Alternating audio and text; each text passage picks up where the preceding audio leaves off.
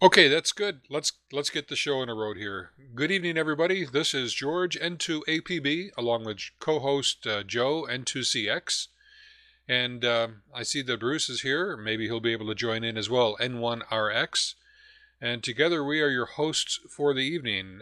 This is Chat with the Designers for January 24th, and this evening we're going to be discussing Grounding 101. What that means is basics of grounding your station, your feed line, your antenna, things you always knew you should be doing but maybe are not, some old wives' tales debunked, maybe some best recommendations from experts in our field in the literature or maybe even present here, and hopefully we'll get a little bit of chance to discuss the techniques that are being used and their benefits and some of the drawbacks, maybe what some of the problems that come about from not having a well-grounded system. Everybody wants to be well-grounded, right? And basically there are two main reasons for grounding.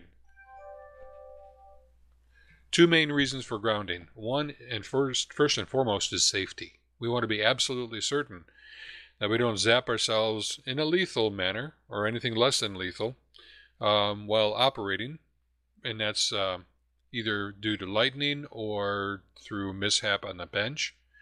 And number two, we want to make sure that our signals are getting out. We're not radiating into the ground system or inadvertently losing all of our signal into the ground. And we're going to touch base on all of these points as we go through here. So I'm going to toss it over to Joe for just a quick intro before I kind of point to our webpage and some of the outline that we've created. But Joe, do you want to have any opening comments here and as we start Grounding 101? Maybe talk a little bit about the mysteries of it. The mysteries of grounding, certainly. Be glad to. Hello, everyone. Welcome to the group this evening. Yeah, grounding is, it's almost like antennas. It's one of those topics with hams where a lot of people have a lot of ideas about what's appropriate and what's not, and everybody's got their own theories. There are some proper ways to go about it. We're going to try to give you some hints tonight. I'd present some stuff, some references on the web and talk to that about the importance of it. A lot of it has to do really with proper grounding, has to do with keeping RF where it belongs. You really don't want the RF in the shack. You don't want lightning in the shack. So most of the appropriate means of grounding have to do with keeping those things out of the shack. Similarly, bonding in the shack, establishing good bonding techniques, good means of interconnecting your equipment and such, keeps noise where it should be. Keeps noise from causing you problems within the shack, be it noise generated by your computer, some other equipment you might have in the shack, or if there is, does happen to be some RF get into your shack from having an antenna that is a little too close to your operating position. Some of us are in that circumstance, and there's nothing we can do about it. So we're going to talk about those topics in general. And I think I'll throw it back to George to continue. Go ahead, George.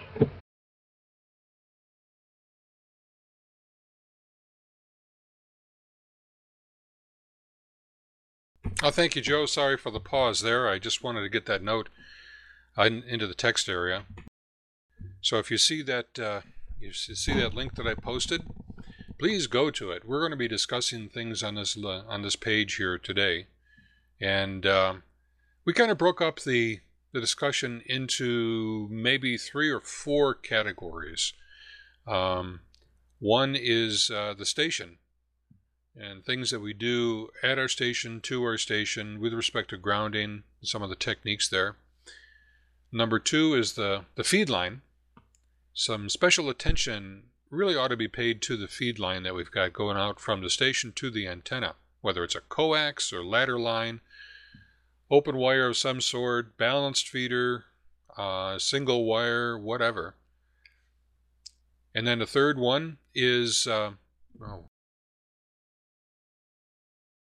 course, it's the antenna itself. And then things that hold up the antenna, like the tower, and grounding at the base of the antenna, based on what kind of an antenna that you have. Very, very important elements of your station, of course, and each one needs to have some attention with respect to the ground for protection, again, first and foremost, as well as for making sure that we radiate the signal that we think we're going to, that we want to be radiating. The fourth section that's kind of important is bulleted there on the sheet is lightning protection. That's, I think, something that all of us experience. Some, based on where you live, might experience it more than others. We have a reference section below that with a number of good links. There are 2 extraordinarily good links, at least in my opinion. I'm just a lay person here. I'm not a scientist on grounding or anything, but there are 2 that I found really, really, really good. One was Grounding in RF Environments by William Chesney, N8SA. It's just a short paper, maybe 4 or 5 pages if you print it out. And he doesn't, he's not a man for mincing words or making special paragraphs and bullets. He kind of puts it all there just in one long section. But if you read through it and parse through it in your mind, you'll see some really good pearls of wisdom there. And it would be a really good read to do that one. The other really good site, now I've forgotten the call sign, NAJI, what was it, Joe? WAJI. There it is, WAJI. You'll see that as, actually, did I forget that? Oh, no, I might not. Oh, I did. Okay, so toward the bottom of the page, I have pics from a good WAJI website, and I show the link there. Definitely go to that website at some point, and read through his stuff. I extracted a couple of photos properly attributed to him that illustrate some techniques. And Joe and I were musing beforehand as far as, he probably goes overboard, but on one hand, as either him or as either he or Chesney point out, it's almost hard not to go overboard when talking about grounding with respect to the protection that is offered. How valuable is your life is kind of a question that comes to mind. And I know when I look here around in my shack and my grounding situation, I am far, far from ideal. And a wing and a prayer, especially during some of the storms that come along here in Maryland, is usually my mantra. So I'm personally making a commitment to myself. I do this about every year, come January. But I'm making a renewed commitment to put in a good grounding system. And I know that I'm going to be asking some questions here, or at least putting some questions onto the table, and maybe have some discussion about them, about the techniques and what might be effective and what not. So, Joe, why don't we start at the bench?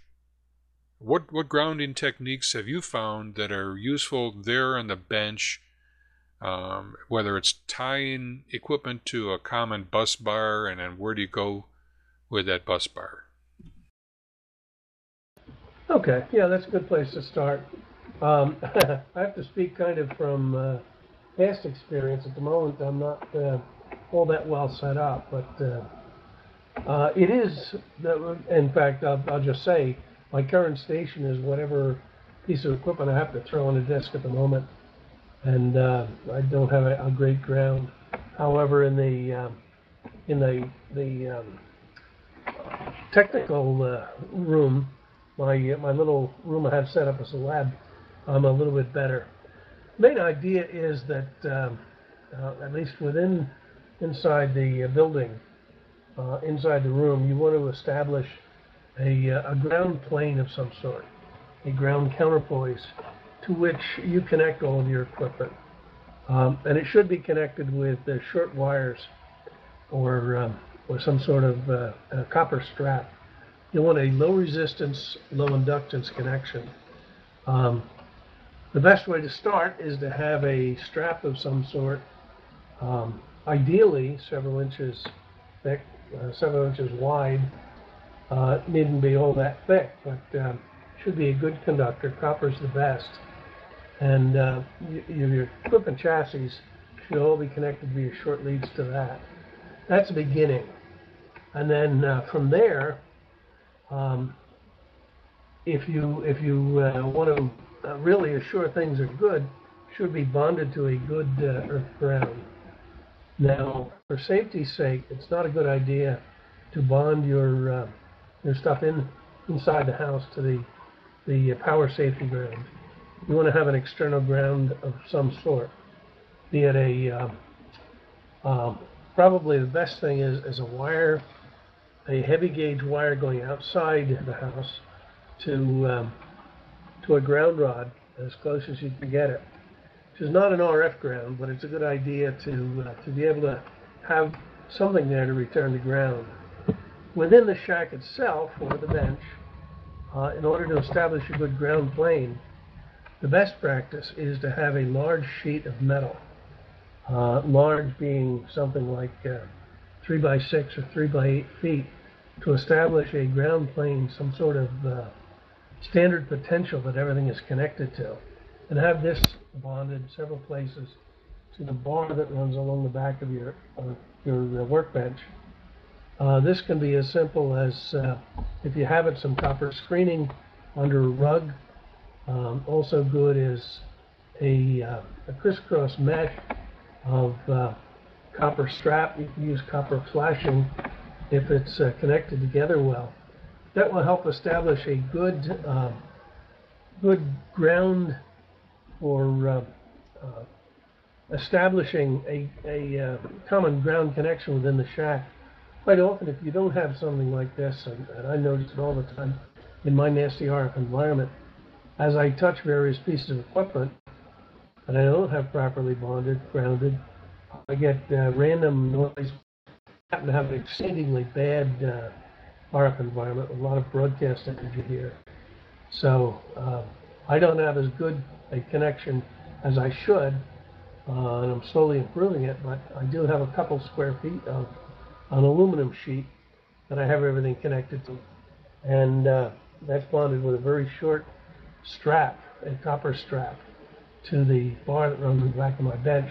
And it helps significantly in establishing a ground plane, a counterpoise within the shack. Same thing works for your ham station. You want to have some means of interconnecting all of your ham gear in the shack with ideally some sort of copper strap to a stiff bar on the back of the bench. And then if you're at ground level, a ground to an outside ground connection is ideal. If you're on the second floor of a building, as I happen to be, you need to have some sort of good ground plane within the room. A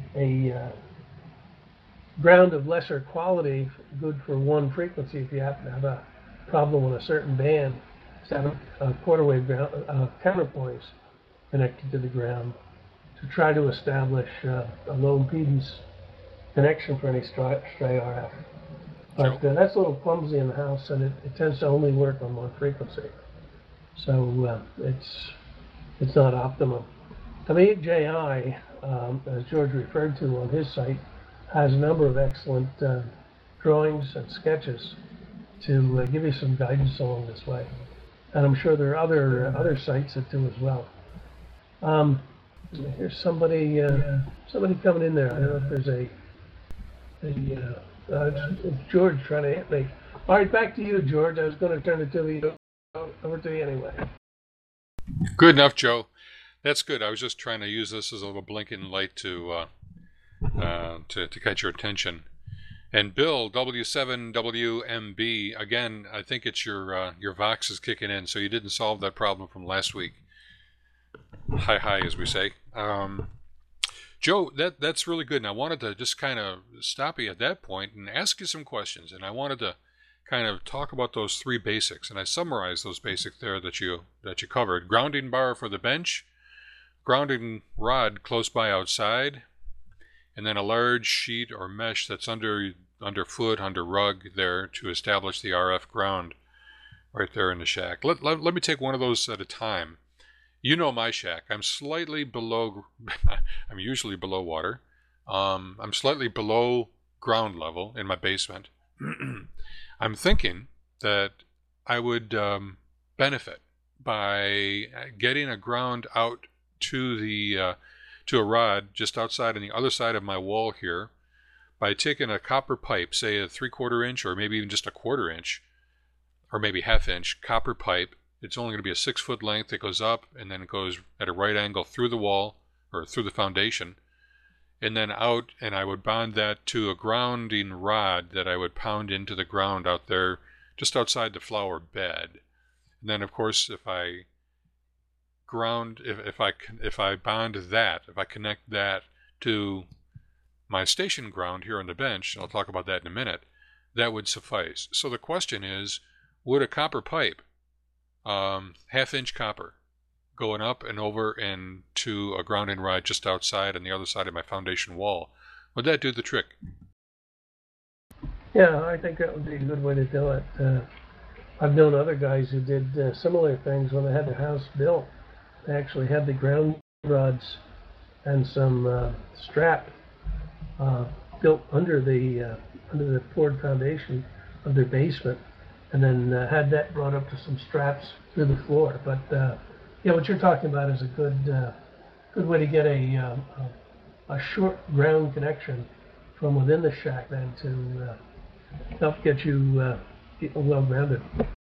Now, things that give me a little bit of concern about that would be that it's like maybe a 6-foot rise to the level it needs to get out over the foundation and out to the outside, and then at least another 6 foot to get far enough away from the foundation where I would use a grounded rod into the ground. So that's the 12 foot of exposed wire that is actually above my operating position. Is that not going to radiate, or would my my various tuners be able to handle that? Well, you should, if your antenna is designed properly, that should never be an issue, because you won't get RF into the shack where it would be a problem. That is a little on the long side. You might be able to do something. No, don't know. We'd have to look at it, but I can't imagine you'd have to go 6 feet from the foundation to drive your ground rod in. Why not have the ground rod directly on the other side of the foundation from the rod going through the wall? Well, that's a good question, but I had thought that now my home is about 12 years old, but when it was built, of course, as most homes are, the earth is excavated, the foundation is put in, and then, like from, maybe at least 3 to 4 foot out from the foundation, it had been all cleared away, and then dirt is put back in. So I was thinking that the dirt close to the foundation would not be as good a ground as it would be farther away. Now that's probably true, but is it true enough that I should worry about it? I wouldn't worry about that. Dirt is dirt. It's going to be moist, and it's going to have a connection. You're not relying so much on an RF connection here. It's more establishing a solid ground. Something you want to pay attention to is having a little more mass of copper or conductor within the shack as well for RF type wires. Alrighty. Does anybody have any comments on this part of the discussion? Any particular experience along the lines of what we're talking about? Question? Yeah, Rick, go ahead. In the countryside, lots of people out here use Dish Network, and I was looking at my system the other day, and I noticed that as part of their installation, to go ahead and drive a ground rod in, and go ahead and connect all our various cable connection points to that. Is it possible to piggyback on that and just use that as your ground rod? Joe. Yeah. Actually, I wouldn't necessarily piggyback on that. I would have an additional ground. If you read the W8JI stuff, what he recommends is a good ground where there's a penetration into the house where the cables come in, and then to have an external conductor, a good conductor around the house to other grounds, including outside the house, a connection to the power entrance ground. Power entrance ground is really pretty crummy, but you do want to have it bonded with a low impedance connection outside to your Radio Shack grounding. Not doing that, I can speak from not my experience, but from having seen somebody who had a very good ground system in a tower, and he didn't bond the power ground to his power entrance ground to his radio antenna ground. What that meant was when lightning hit the power line, he came through all the wiring in his house, wiped out his hand gear and the appliances in the house. So to get the benefit of all of the grounding, you'd like to bond as many things as you can, and indeed bond them also externally to the power entrance ground.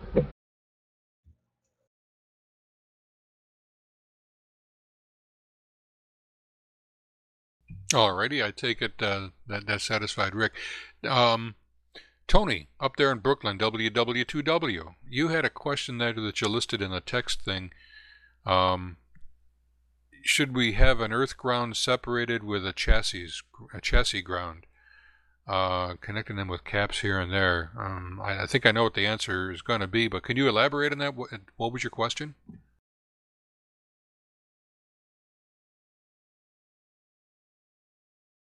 Maybe he's not listening at the moment. Okay, we'll come back to that in a bit. So let's talk for a minute again about your point number 2, Joe, which was the grounding the grounding bar on the bench. Now, I had previously, in fact, I even said in the notes something about a grounding braid. I had always heard that good wide braid was, copper braid was a good thing to do, and some of the references that we put on the website have said that that's an old wives' tale. In fact, that specifically is what N8SA says, and it should be a flat copper slat, sort of as you described. Is that something? Where can you get that kind of a bar, Joe? Well, I have a corner bar just down the street.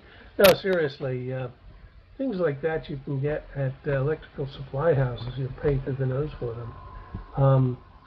I believe it's the name escapes me, but RF Connection and Waterman also sell the mail order, which is a good place to get them.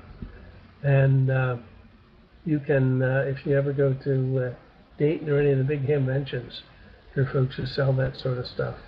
I don't think a good bar is something you might find at a hardware megastore, but generally an electrical supply house would be the best place in town to look for it. All right.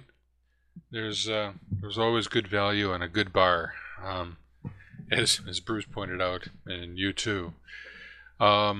Ray had given us a link, something that isn't working, so at least on my side I couldn't pull it up.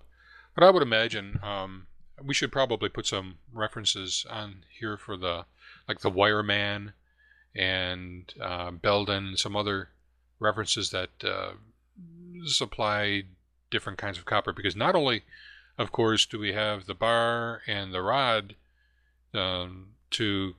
we need to interconnect the radio, the rig, the pieces of equipment that we've got on the bench to that bar. Now, the rule of thumb, of course, is definitely the shorter the better.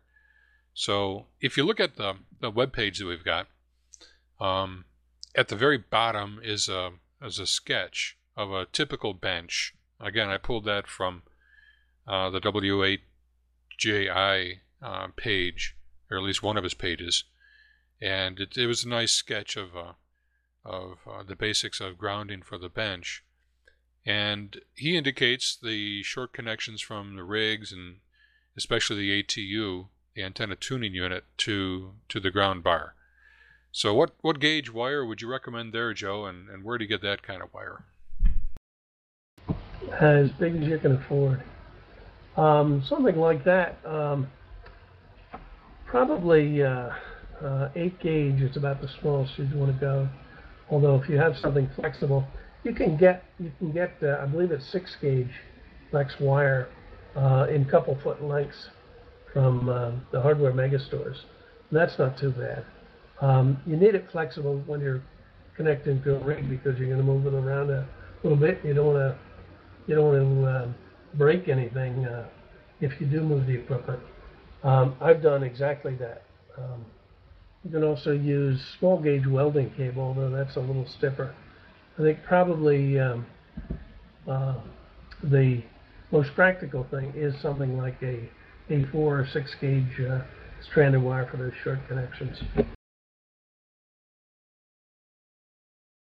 Alrighty, and I would suspect that appropriate connectors can be found at the electrical store too for connecting. It'd be like a split. What would you call it? A split ring connector for connecting the cable to the bar, and then connecting the bar, a thick cable like that to let me just be kind of funny, an ATS3B, a little QRP rig, is going to be kind of interesting, don't you think? Well, then use a short connector to it. Don't use split ring lugs. You want to use split lugs. You want to use round lugs. You want to use ring lugs, because if you use the spade lug and it falls off, you'll never know it. Okay, that's good to know. Yeah, so probably have a smaller wire bonded to the larger, number 6 wire, and the smaller one would be have the ring lug on it going to the smaller rigs. Yeah, something like that. With bigger rigs, you can use you get away with a large lug. The small ones, yeah, you'd have to do something special like that. Okay, now my practice in the past, although I never used something as large as a half-inch slat of copper bar, probably it's on the order of a quarter inch thick, half-inch wide, and whatever length that you can get. For my bench, my bench here, I probably need to get 5 or 6 lengths to cover both the boat anchor side and the SDR side. But I would get those all connected together, bolt those things together, have all of the pieces of equipment connected down to it. And then from there, I would have the large number 4, or let's see, as Chesney suggested, single aught, which has got to be huge. A single aught wire that goes from there to the copper pipe going out my wall. Actually, if I had a single aught wire, man, that would probably be all I'd need. I wouldn't need any copper pipe. Indeed. I just had another thought. Instead of having a copper bar on the back of your bench, you could flatten the half-inch copper tubing and use that. Oh, for the bar along the back of the bench? Exactly.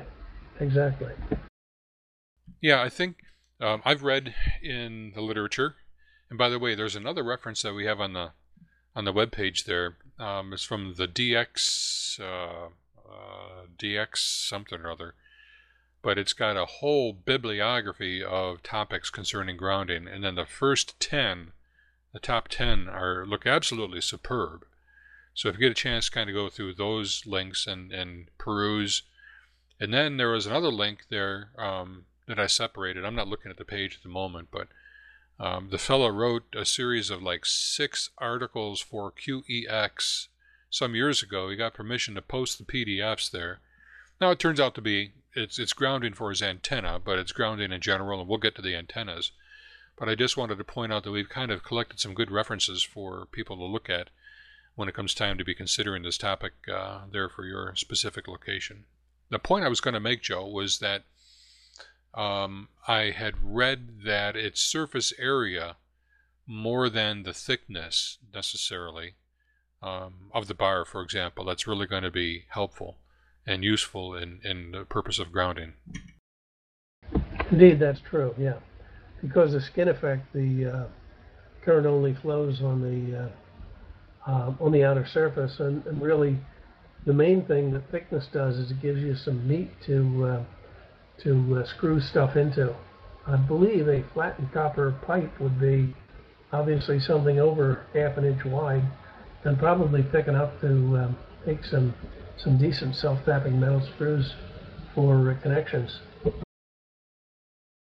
Yeah, you could probably lay out a pipe along a cement sidewalk or something, get a big old sledgehammer, beat the heck out of that thing to flatten it out. And then if you know, this is kind of cool, I've given some thought to this, if you know the spacing of the equipment that you have, or even if you don't, say every foot, you could not weld, but solder, like with a butane torch. You could solder that ground braid or number 4 wire, whatever you're going to be using. And then you end up with a bar that has a whole bunch of tentacles off of it, and you put that behind your bench. And that leaves you with maybe even some extra ones at the end of the day that you can use for future equipment. But the point is that you've got it soldered, and it's a good connection, not necessarily prone to coming loose, as long as you do a good soldering job. Yeah, that probably sounds like a good idea. For connections there, yeah, solder's appropriate. When you're going to the outside for safety grounds, simple soldering probably is not adequate. But for in the shack, yeah, that's a great idea. Let's talk about connecting the single-aught or number 4 cable, or even the copper pipe to the ground rod, Joe. When we connect these two things, things that go through my mind that keep me awake at night are dissimilar metals.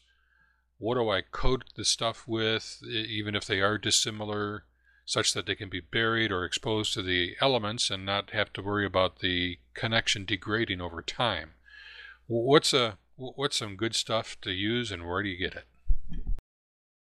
Okay, well, going back to aerospace days, we installed a number of comm systems, and what we did was we used what the industry standard is, something called Cadweld, which is a compound that you burn in there, and it generates copper, which will connect copper or brass together. For ham type stuff, AJI recommends a good grade of silver solder, which is obtainable from, I believe, from the hardware mega stores or mail order. And it takes a little more heat than ordinary copper, but you actually want that because you want a good connection that if you should happen to get any nasty stray currents through there, it's not going to melt the connection. So you should have both a good physical connection, in other words, have the stuff well wrapped around there, and then a good electrical connection. And probably for the common ham use, silver solder is the good thing. And it occurs to me now, what you use or I have used with a Bernzomatic torch is you use MAP gas, that's MAPP, which has a much higher temperature than the ordinary propane cylinders. And it works quite well with silver solder on big conductors outside. Believe me, I've done it.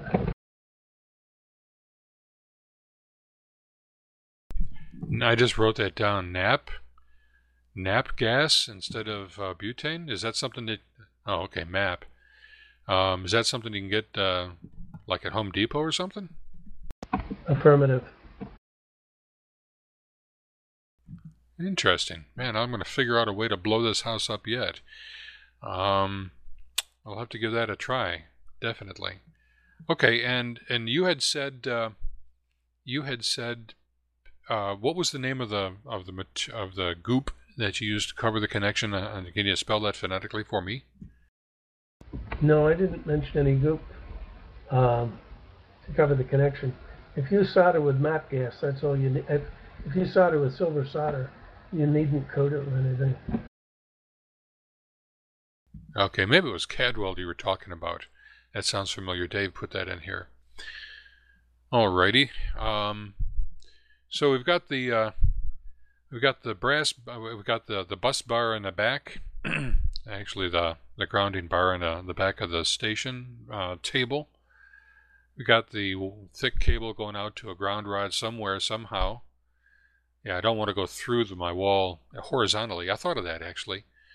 Drilling a hole and pounding the heck out of a pipe going horizontal out of my foundation, but I figured it would leak, and I didn't want to deal with that. So that's why I would rather go up and over top the foundation. And then we talked about the ground rod itself. Let's talk for a minute about well, I'm intrigued by the mesh that we talked about that would go underneath the rug or underneath your feet to help establish a ground RF potential. Is that the purpose there? And of course, you connect that to the grounding bar on the table.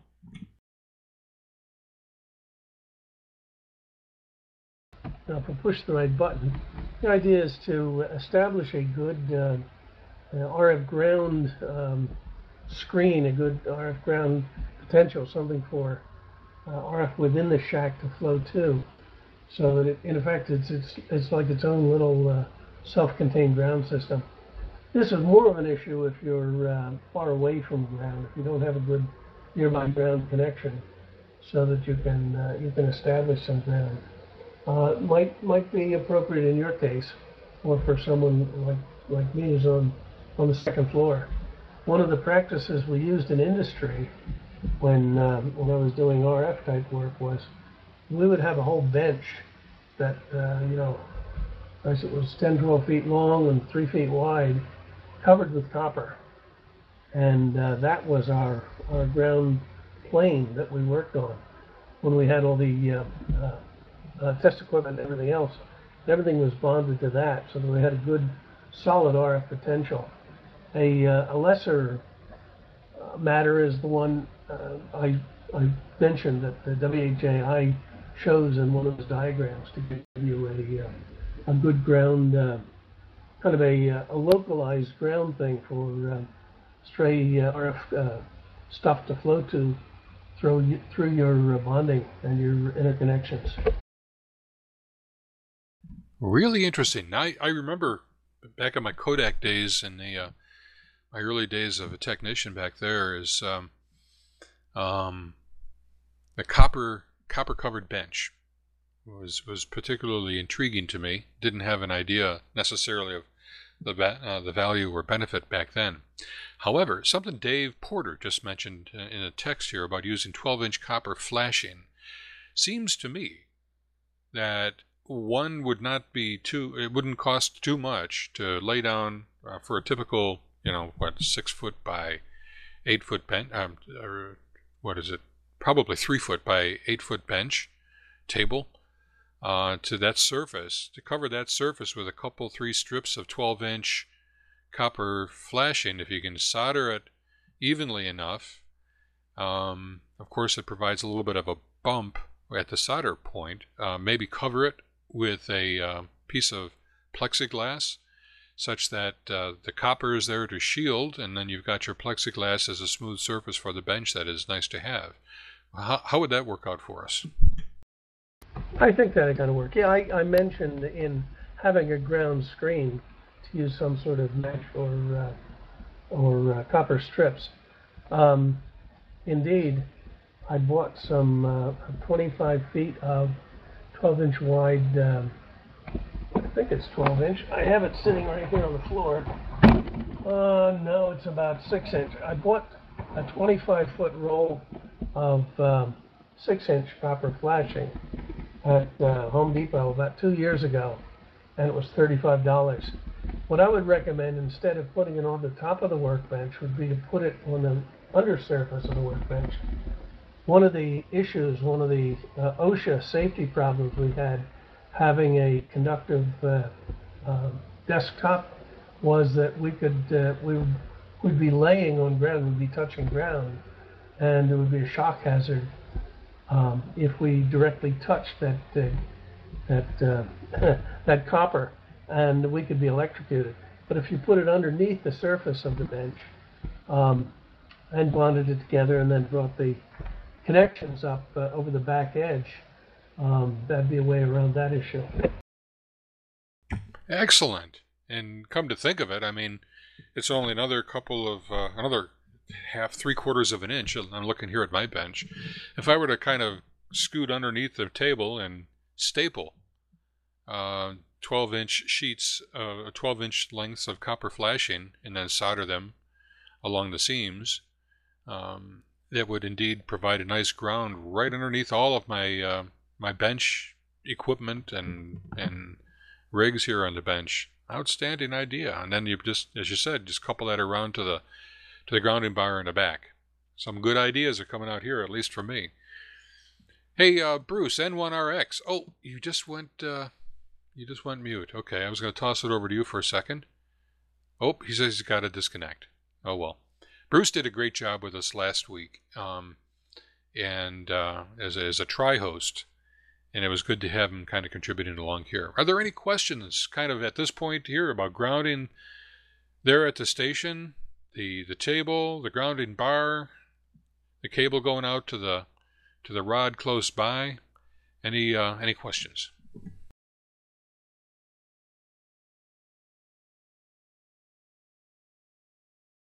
Does anybody ground like this?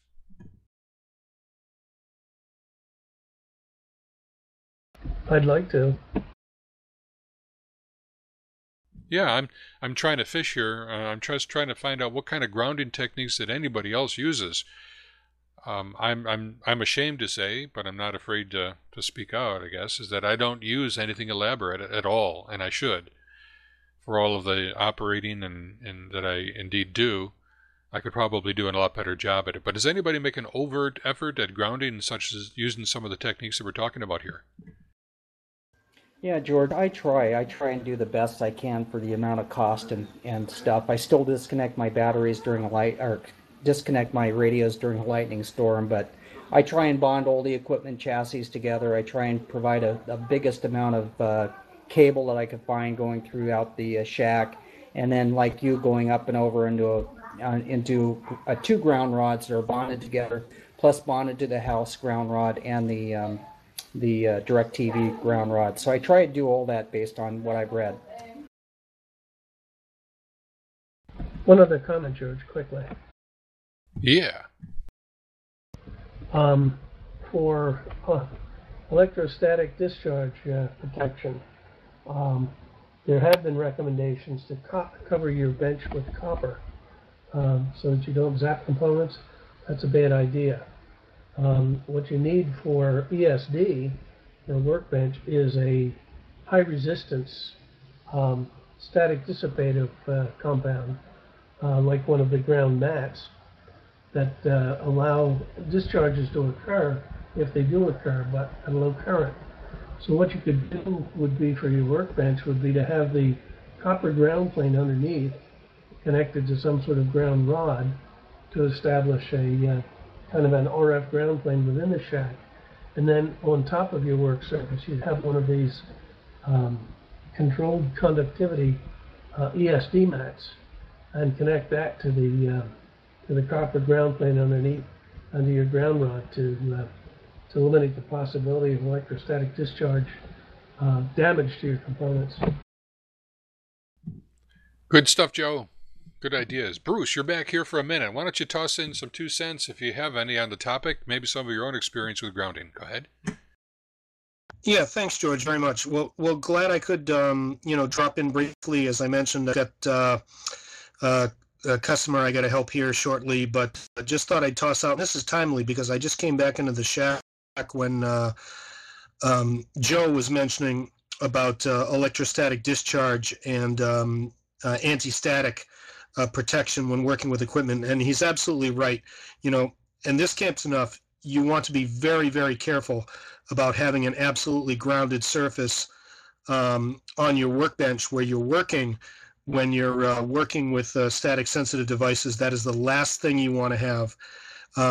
Anti-static mats typically have very high resistances, usually a megohm or more to ground, and it's to create a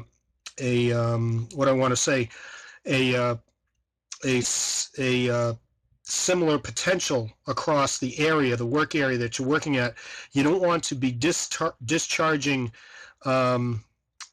static charges quickly.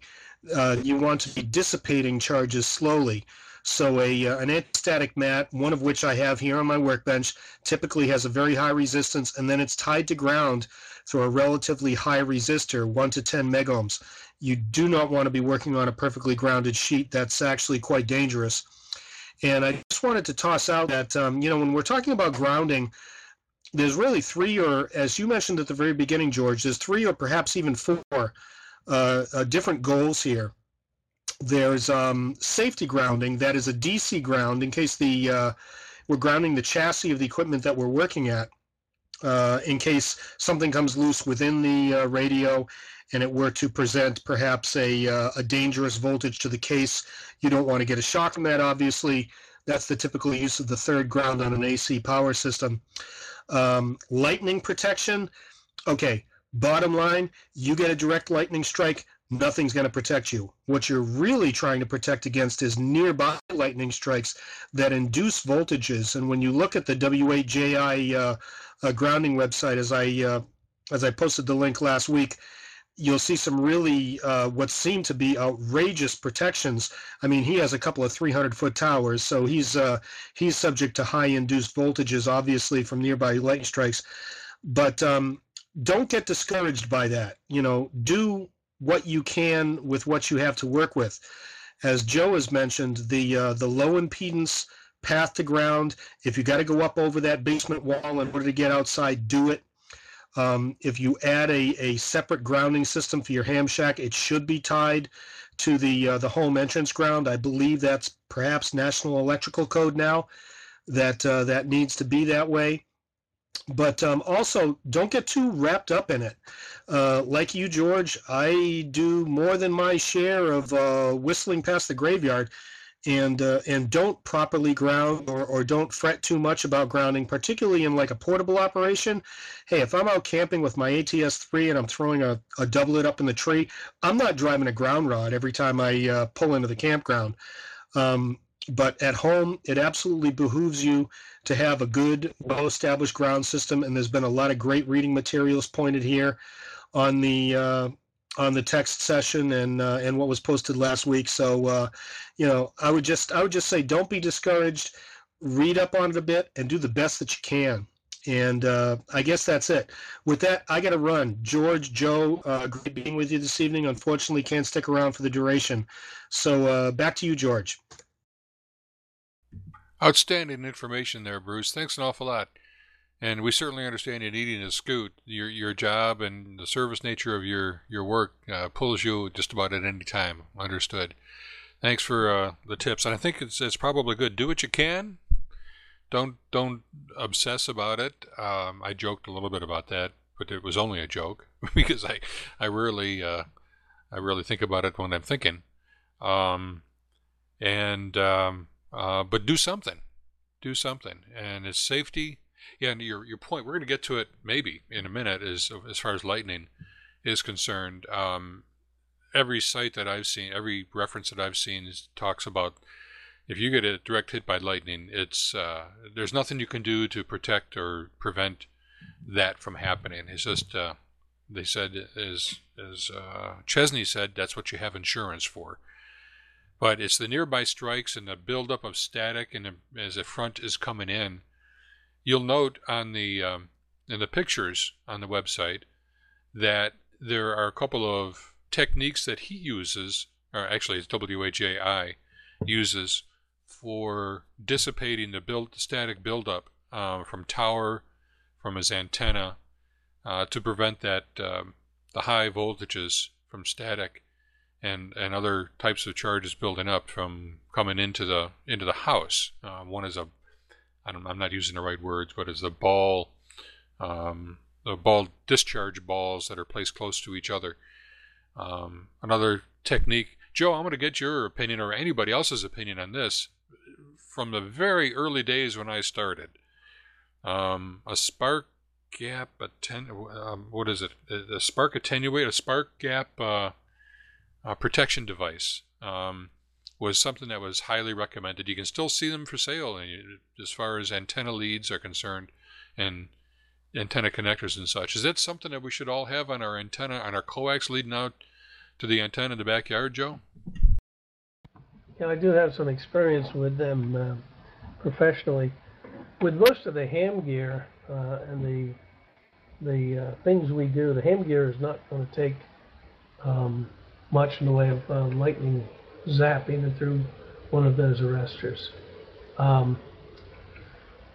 The name really escapes me. Polyphaser makes a number of them, and I've used polyphaser stuff. However, they were used with either commercial gear or military gear that was rated to take several hundred volts of energy on the input and not get zapped. The polyphaser and the other stuff limits the energy getting into about 90 volts or so, which is really enough to zap most hand gear. And I have more to say about installations where you can take direct hits, but I'll save that for later. All right. Anybody have comments on the spark gap arrestor?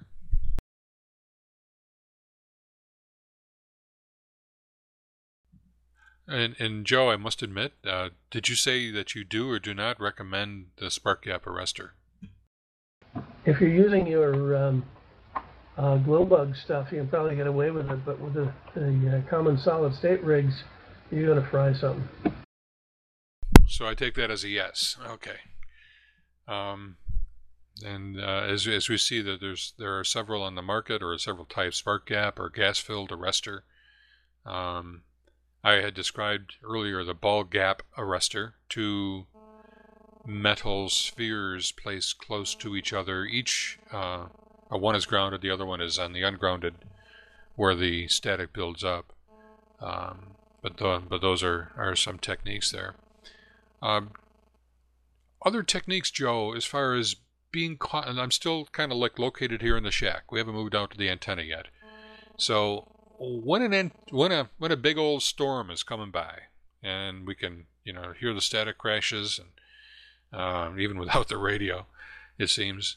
What ought we do? What's the best recommended practice that you know of? The best recommended practice is to disconnect the antenna from anything that connects to the house. It might not be a bad thing to connect the coax shield or whatever wire you have to a ground rod, but I would do that outside the house, because you don't want to bring any of the lightning energy inside the house.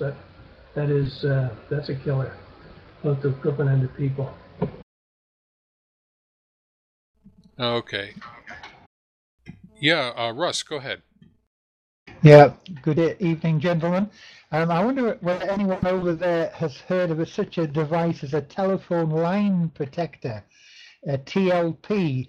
I'm not referring to those little solid, well, I don't know whether they're solid state, but they're solid anyway, things that you find in modems and modern telephones.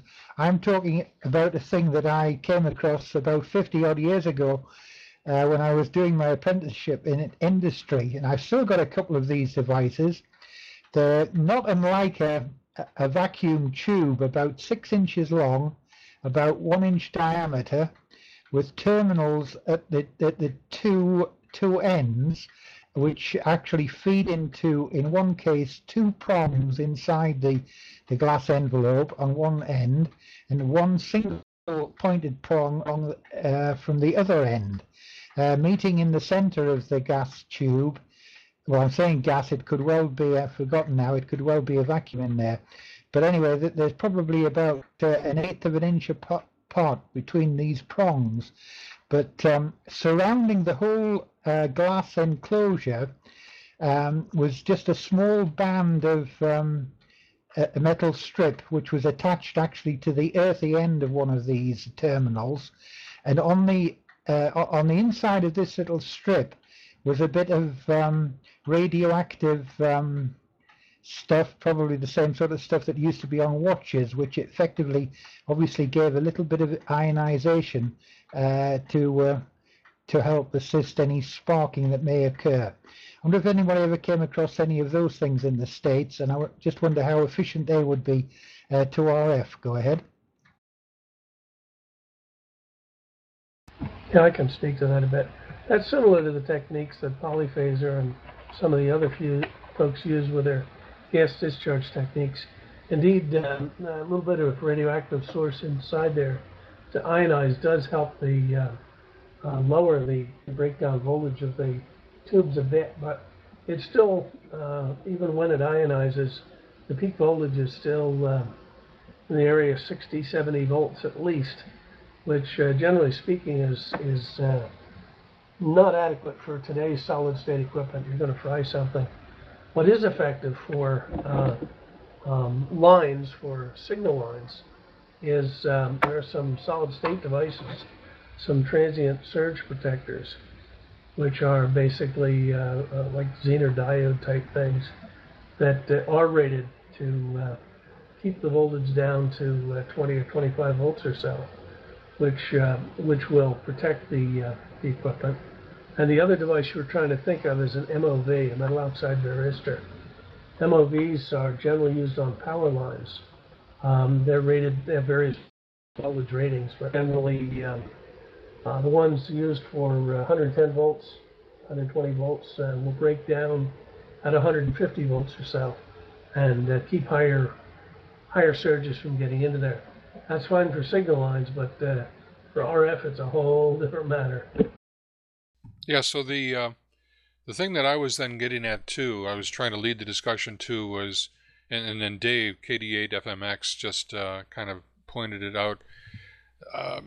In the past, I have a coax switch on the main, hanging on the main coax coming in from the antenna from the outside, and then I switched to various rigs that I wish to operate. During the storms, I often just kind of flip that to ground, and that effectively grounds the thought is that would ground the antenna. That would most importantly probably disconnect the antenna from my rigs, of course, but also drain off any of the natural static buildup as fronts move in and across. But the other side of my brain sort of says, well, gee whiz, here's a nice big old ground rod that I've got now sticking up in my backyard, and what's more attractive to a lightning strike, or even more accumulated charges as the front moves in, is a big old ground rod sticking 30 feet up in the air. Joe, what's the which side of that equation is wrong? Well, you got a couple things going there, George. First of all, the static charge buildup, just stray charges from precipitation static or from wind, can indeed induce a charge on conductors that are elevated above ground. In your particular case, you have a butternut vertical, and that has a matching inductor from the vertical element to ground, which will get rid of the static buildup. In the case of a nearby lightning strike inducing voltage in there, it's not going to get rid of that because that would have a fast wave front, and this inductor would look like an inductor, so that spikes could get through, and could potentially go up the coax into your house. A coax switch inside the house is not going to do you much good. If you should get some high voltage on the coax, it's still going to be inside the house. The best thing to do is to disconnect we're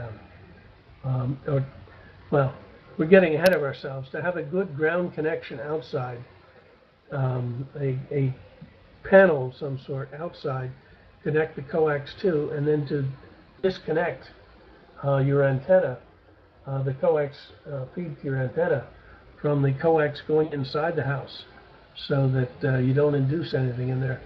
If you switch inside the house, you're still letting it inside, and you don't want that. Back when I started, in my very early years, I was playing with CB antennas and the CB radio and such. There, I said it. It's out on the table. I said it. But nonetheless, I was back then. And my dad told me, and my dad was just an electrician. He was a good electrician in a submarine. But nonetheless, my dad said, unplug it and put it into a glass jar. So I think the disconnect message that you're giving here is essentially the same thing. You don't want the outside energy on the inside. Yeah, that's right. I would temper that one also. Ground the coax outside the house to a good ground to keep it from getting inside the house. If you just put it in a glass jar, it can still arc over to something. If it's outside, it's not so bad. If it's inside, it could be real bad. Yeah. Let's talk about that for a second. The ground on the outside, we've kind of really covered the inside of the house, at least for the time that we have allocated here. Let's kind of travel along the coax on the way to the antenna. So, heading out just outside the perimeter of the house, of course, is where the coax exits and heads along, in my case, snakes along the ground. But are you suggesting that I should have maybe a bulkhead connector, and that bulkhead connector, even before it, or as it is entering into the house, could be grounded, and that would be a better condition? Indeed. The whole thing inside the house was you wanted to establish some sort of good ground plane. To keep the energy from getting into the house, it's a very good idea to have a bulkhead panel of some sort of metal panel. You look at the W8JI stuff, he has a metal panel that all of this cabling going into the shack goes through. He has bulkhead connectors, and indeed he has switches inside a box, but that's beside the point. But the bulkhead, the panel that all of the bulkhead connectors go to is a couple feet square thing. He uses copper. You could use aluminum, but then that is bonded to a very good ground connection outside the house, and that is the main path for any of the outside energy to stay outside and go to ground. I'll discuss what I've seen. I worked on we had a repeater system, ham repeater system in Lancaster. We had a 120-foot tower on top of an 800-foot mountain, a 20-foot super station master antenna on top of it. It was a lightning rod. What we did was, on each of the three legs of the tower, we had a ground rod to ground, an 8-foot ground rod bonded with, I think it was double-aught wire. We had 3 guy wires on the tower. At each of the, where each of the ground wires came to ground, we had another 8-foot rod, and we bonded those ground leads, those guy wires to the ground rods. The feed line ran through a bulkhead in the side of a metal trailer we were using. It was a plate about a foot square. We had that. We had a 450 megahertz antenna for a repeater. We also had a 450 megahertz link. Antennas were on the side of the enclosure, but all of the feed lines terminated in this bulkhead connector where it came into the enclosure, and then from this panel outside the enclosure, we had several. I'm trying to remember. I think we had 3 8-foot ground wires bonded with double-aught wire, ground rods bonded with double-aught wire to keep all of the energy outside of the enclosure. The only place where we had lightning getting in, the phone company came along when we installed an auto patch. They put one of their standard network connection boxes outside and just ran that stuff through a hole in the wall of the enclosure into our repeater rack. Guess what? When we got a lightning hit, came down the telephone lines through that flimsy phone connection and into our repeater controller and fried things. But we never had a bit of trouble, even with direct lightning hits, of any of the energy getting inside the enclosure and causing us any problems. There's always a weak link in the system someplace. It's just a matter of putting that weak link out in an area that isn't as maybe as dangerous or exposed. Good story. I'm convincing myself to really map out what I'm going to do to be fixing up my station here. There's some great ideas as far as that bulkhead is another thing that I've been really thinking of for some time. I don't have a window to replace, but I can come up with something sort of similar to it. And then of course getting some a copper plate or maybe a thick aluminum plate would suffice then for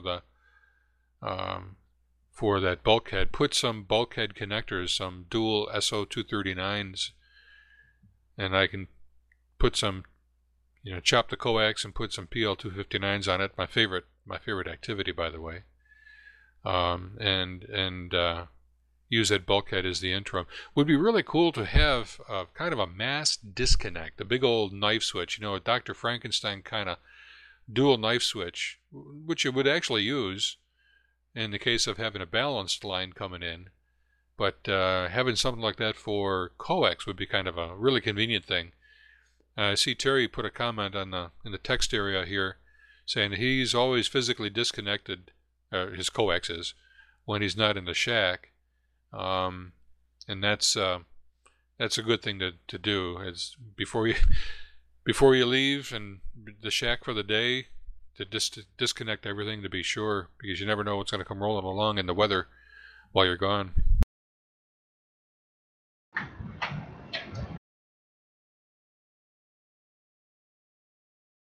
So there are coax cutoff switches, Joe? Yes, of sorts. VX Engineering has stuff that W8JI mentioned, but they're ungodly expensive. They're remote control switches. A manual switch could also be done. You could arrange something with one of the B&W switches to disconnect your cable, run and do it manually. You could either go outside to flip the switch, or you could run a shaft through your plate to switch it to yourself inside the shack. Yep, and I just put the link there for DX Engineering. That's reminded me that's a really good source of. You and I have used the ground radial kits and a grounding plate for the vertical antennas from there. They have really nice stainless steel hardware that's used for connecting the radials to the plate. So I'm going to peruse that site when I get a chance to see about some of these items that we're talking about. Seems like if there's anything to invest in, strengthening the operation of the shack, that's going to be from a performance standpoint, Joe. After one would do many of these different techniques that we're talking about, performance-wise, whether it's background noise level, reduction in static crashes, improved signal-to-noise ratio, can you comment on what kind of performance improvements would come about from putting in a good grounding system? Well, I'm going to be honest, about the best thing it will do will be to minimize some of the pickup and interaction of stuff within the shack in terms of junk spraying from one box to another by establishing a good ground. There will be some benefit to having static discharge or static bleed off from having antennas that have some sort of DC connection to ground, be it via an inductor such as your um, vertical antenna do, or indeed almost any antenna should have some direct DC connection to ground, either in coax or with direct feeders with some resistance to bleed off static pickup, and that will that'll improve, that'll lessen the noise.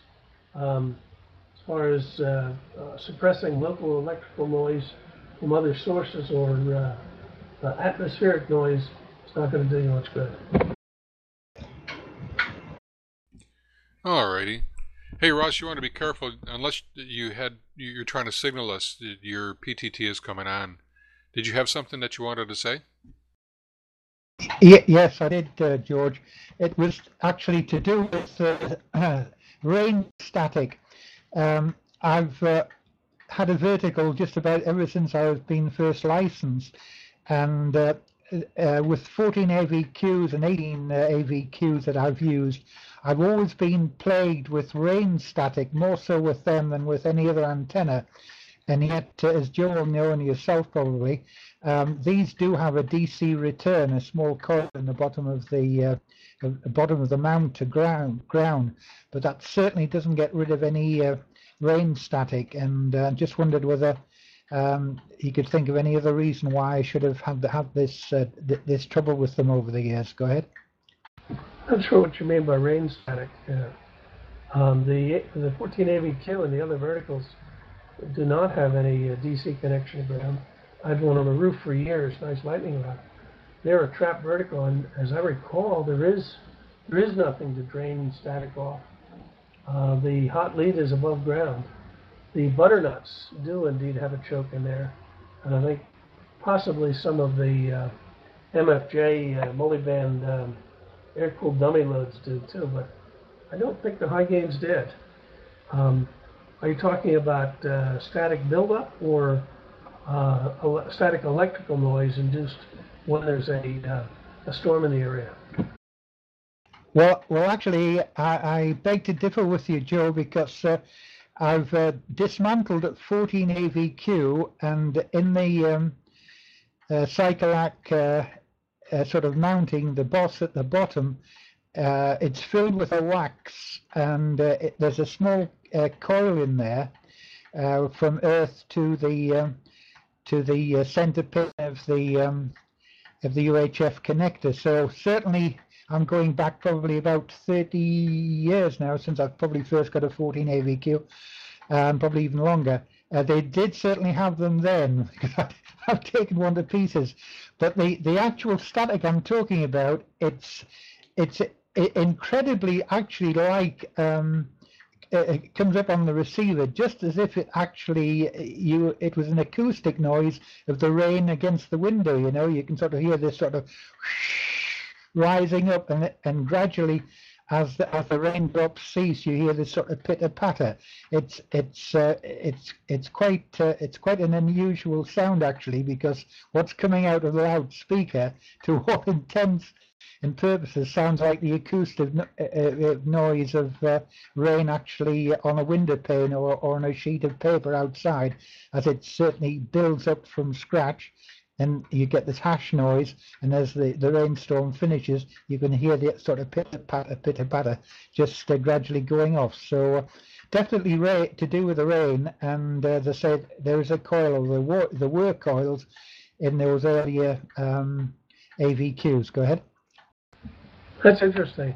I got one secondhand, and it did not have that coil in there. The coil is a good idea to get rid of static. And no, I really don't. If indeed the thing is grounded as they've made provisions for, shouldn't be pickup directly on the antenna from precipitation static. Don't know what to say.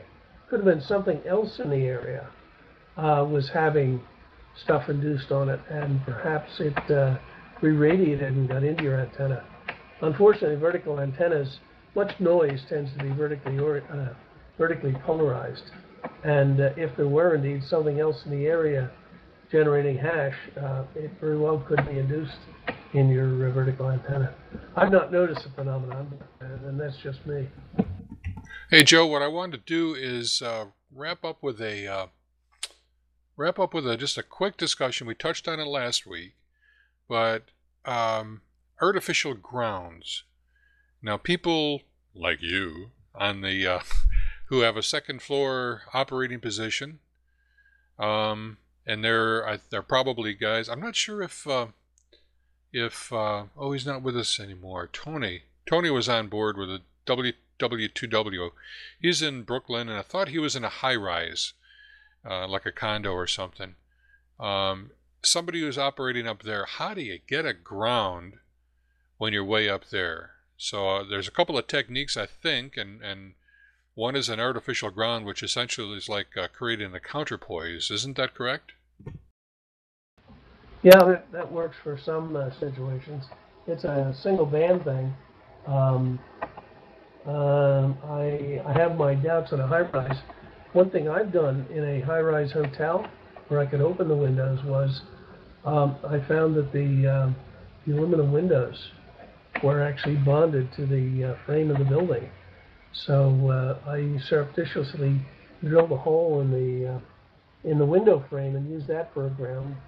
And I with a clamp mount, I stuck a hamstick out the window, and was amazed from the 8th floor how much DX I could work on 30 meters. You just whipped out a drill and drilled a hole in your hotel window, and that's amazing.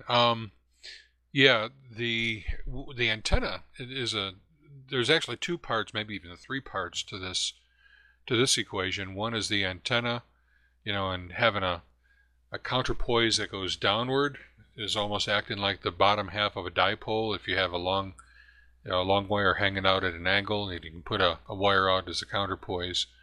The ground itself, for the station, and whether it's an artificial ground or something that you lay out and utilize a radiator or something else that's in the room that you might be able to connect to, is another way to get the ground. But way up there, it seems to me that you'd have some difficulty. If you were if it were your station, a condominium or an apartment that was a permanent place for you to operate, maybe what are some of the techniques that could be done in that case? Well, if you're in a metal structure, all bets are off trying to get a signal out of there on anything below about 6 meters, because the apertures for energy to get out are too small for HF to get out.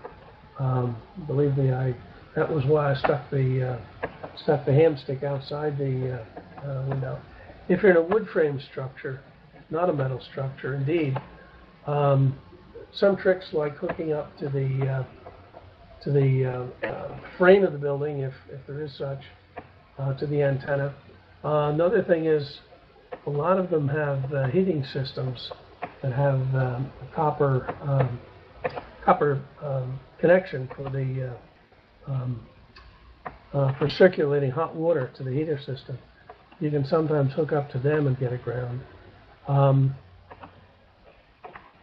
I'm still kind of on the fence about the counterpoise, because if you've got an antenna outside and a counterpoise inside, you're still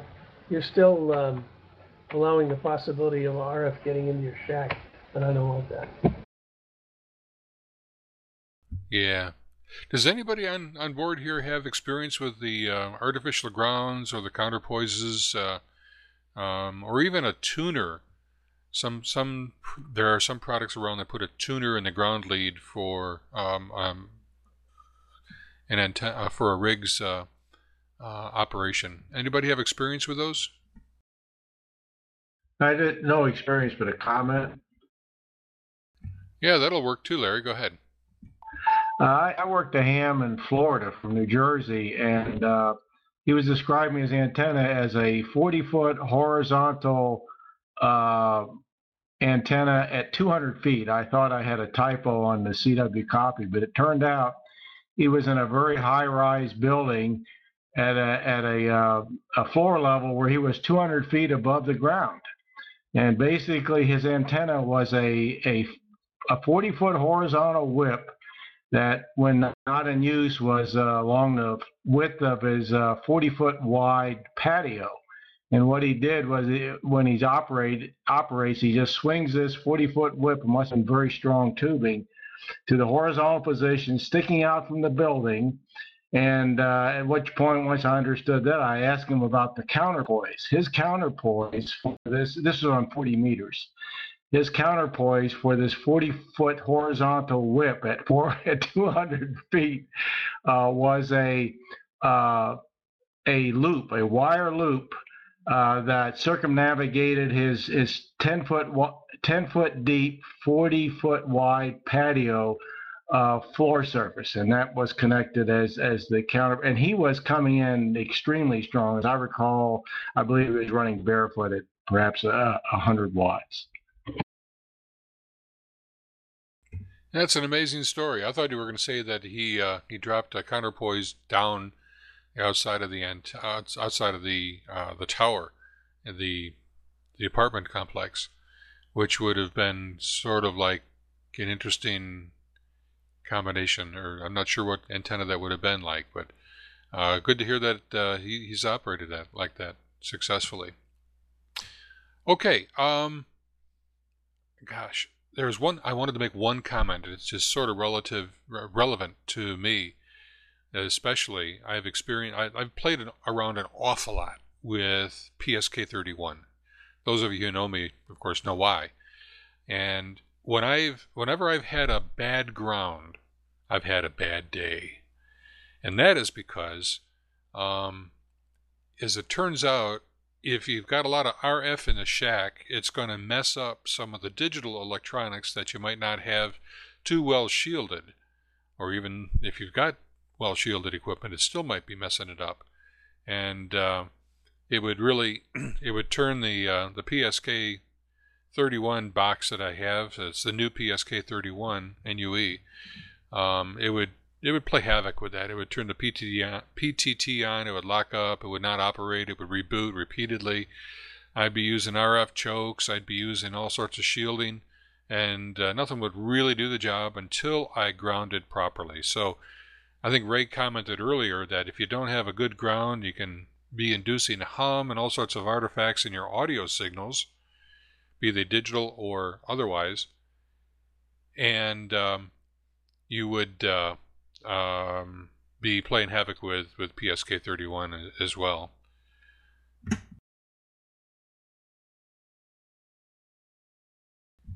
So that's about it that I think we have time for. I know that I'm running out of gas. I've got to do a little bit more work here this evening before I call it quits. So got to get to work on cutting down on the or editing the audio files, get that all posted. Are there any final comments, any questions or topics that we didn't really touch on as far as grounding is concerned, that you had a question about, that you wanted to ask tonight but didn't hear covered yet? Yeah, George, I had a silly question. I'm always open for that kind, Chris. Go ahead.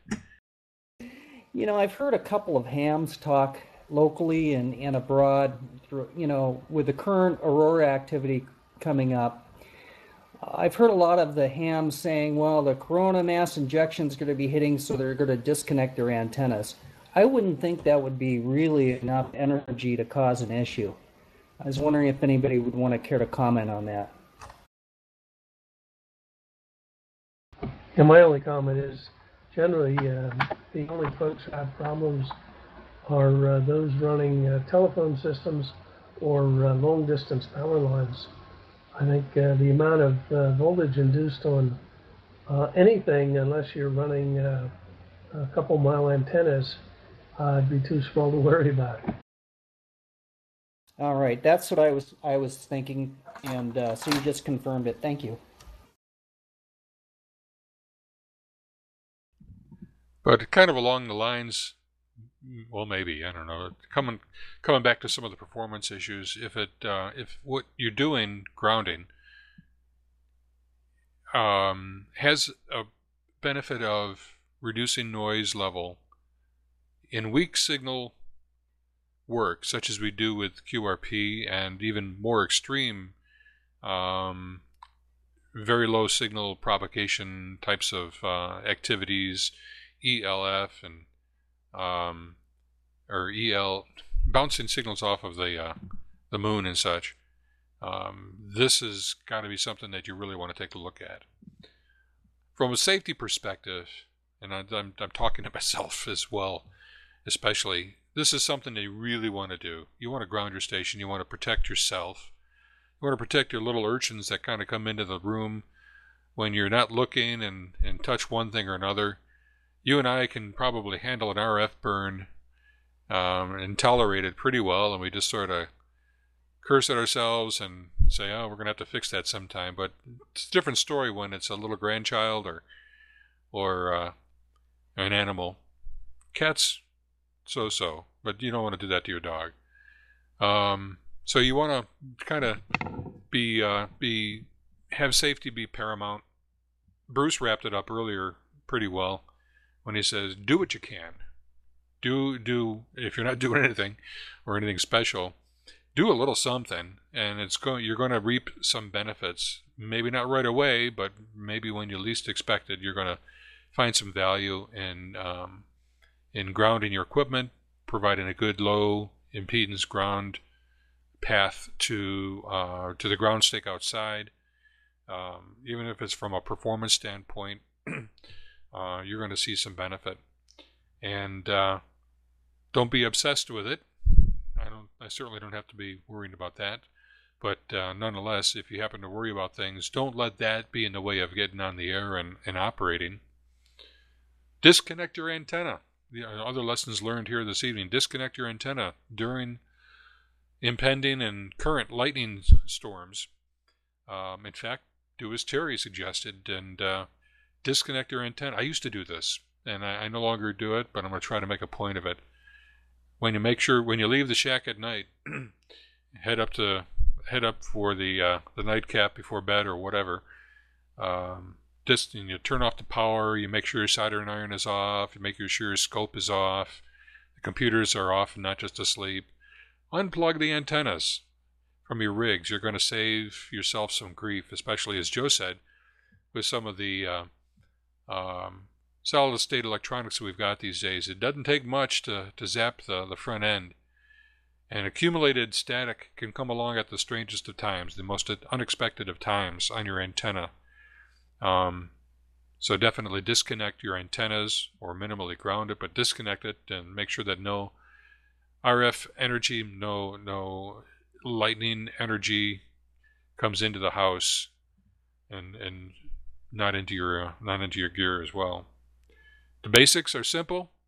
They're easy to do. Put a grounding bar on your station, connect all the equipment to it, connect that to the outside, to some place that's going to the outside, water pipe, cold water pipe, or directly up and over the foundation as I've been describing, or down the outside of a wall, or whatever works for you. Alrighty, one final request for any final comments before we wrap it up here for tonight. I have a warning. Yeah, Go ahead, Rick, go ahead. Okay, this is totally off topic, but I am in the market for a DSP Elmer, somebody who's ideally in the education community, but anybody who's just knowledgeable about DSP topics in general, somebody I could email with questions and maybe chat back and forth either on the air or using TeamSpeak.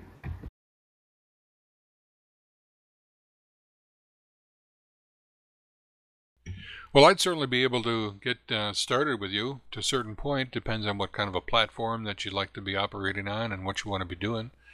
But let's, when we close down here, let's set up some type of arrangement, a sched, as it were. I don't have a lot of time, but certainly willing to kind of share the wealth if I have any of that to share.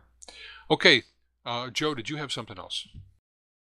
Yeah, I hate to contradict you, George, but using a cold water pipe instead of an outside ground for any kind of protection is a bad idea because that brings energy into the house. You want to use an outside ground rod, not the water pipe inside the house. Rightly so. Good point. Thank you very much. Another old wives' tale. Okay. Thank you, one and all. Joe, did you want to have any wrap-up besides what I already did? No, I think you pretty well covered it. I think we hit the inside grounding pretty well. We touched on entry into the house, and at least gave some hints for lightning protection. I think those who are really interested would do well to go to not only the WHAI site, but also the Motorola link that Frank T3PUU put up. That is as he said last week, that's an encyclopedia on installing communication systems. A lot of the techniques in there are things I've done for military installations. So there's a lot of good reference material that you can look into from what George has put on the website. Please read it, please take heed, and I speak for the other guys. Certainly if you have any questions, you can contact me by email. I'd be glad to discuss things further. Yeah, that's definitely the case. And then if you've got questions after pondering tonight or listening to the audio, not sure why you'd want to do that again. You already heard it once, but if somebody has any questions, feel free to contact Joe or me, and we can get you plugged into some resources or get some answers to your questions. Okay, next week's topic. Joe and I haven't talked about this too much, at least on purpose. We're looking to, we like to kind of change the topics around from one thing to another, as opposed to maybe having a long, drawn-out